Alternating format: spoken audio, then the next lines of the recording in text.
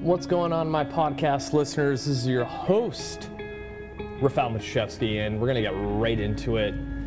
Something that popped into my mind in the last few days is a lot of the people that I've worked in the past, they've all come to me because of a certain injury, something bugging them while they do a certain exercise, and I've kind of come to a conclusion that a lot of the reasons why people feel pain while working out is due to the fact that they are not educated enough to find other options for the particular movement that they're doing.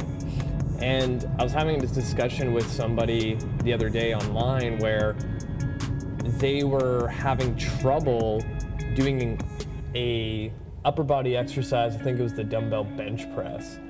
And, you know, we went through the long list of, medical history, the surgeries they had, things like that. And yeah, that all contributes to pain. But I asked the individual, well, what does your workout program look like right now? And basically it was a bodybuilding split, 5 days a week, and one day is a whole emphasis on chest and another day is a whole emphasis on shoulders, and the individual shoulder is the issue. And I'm like, okay, so we have some education to do here. And I think what people need to understand is that the whole concept of a bodybuilding split has been around forever. And it's probably the most common thing for a lot of people to kind of just jump into, especially when you go into a giant commercial gym that's available to so many people. And that's kind of like the go-to thing. And it's not until you start digging into blogs and articles and going down rabbit holes on Instagram and TikTok of other trainers. And I feel like right now there's this like huge split in the middle of like trainers online just talking about, building muscle, utilizing bodybuilding splits, or even maybe doing full body stuff. And then the other side of the spectrum is like, be more athletic, be more movement flow, like do more full body functional stuff, but nothing really in the middle. And I feel that that's where most general population, who's probably the 90% of people looking on social media to get their fitness going. And the other thing too is most people don't know how poorly they move. And a lot of times when I put people through an assessment and I ask them like, oh, have you had any previous injuries? They're like, no, I had no injuries. Nothing hurts. But the moment I put them through an assessment, they're like, oh yeah, okay, yeah, that thing in my shoulder kind of clicks and it's really tight. And when I reach back to tie my ponytail, it starts being sharp.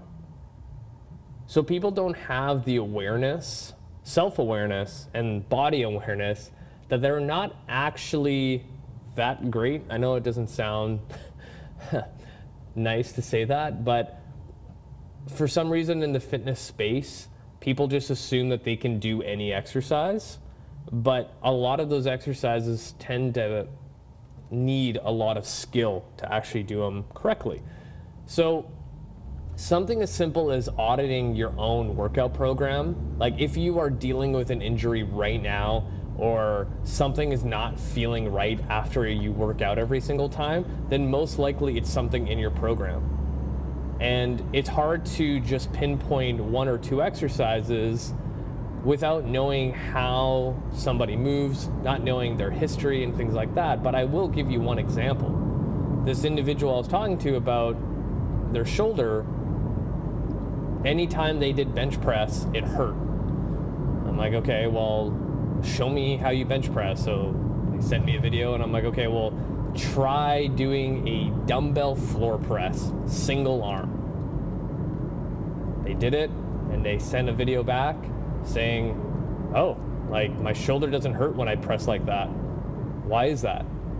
And it's not rocket science when you really think about it. I eliminated a fixed pressing motion, because with a barbell, you're limited to where you're allowed to put your hands. Because most likely, people who bench press as like their staple in their workout program, we could probably agree that they're pretty tight up top. So that person probably also has, tight elbows, tight wrists, and being in a fixed barbell position is probably not the best thing. Whereas if you do a dumbbell press, you have a little bit more freedom, a little bit more stability requirement, things of that nature, and that tends to feel better for people with sore shoulders. And the other element to this is the floor press. You are limited of how much range of motion you can go into, and your elbow hits the ground at 90 degrees. Most of the time, anytime, if someone goes past 90 degrees and they have a tight thoracic spine and issues with their shoulders, that anterior shoulder tends to pop forward, and now you're placing more load on a vulnerable position of the shoulder. So it just makes sense to limit the range of motion, and you can still press. Now, I told this individual, okay, this is just one little tactic. Do this for 3 months, and I guarantee that your shoulder's gonna feel great unless you start doing other stupid shit with your shoulders. And it's just the smallest little things that go a long way. And this is what I kind of do for a lot of people, is I just audit their program, I audit their movement qualities, I audit everything they do with their bodies, and then give them a simple solution, and I'm like, do this for 3 months, and you'll be fine. And then they almost look at me like, really? That's all I have to do? And I'm like, yeah, that's all you need to do. So let's not overcomplicate fitness. Let's not overcomplicate injuries. You can still work out if something's flared up. And I'm going to leave it there because I want to keep these short. Thanks for listening, you guys. If you have any questions, feel free to reach out. Add me on Facebook, Instagram, TikTok, and subscribe to my YouTube channel. Until next time, you guys.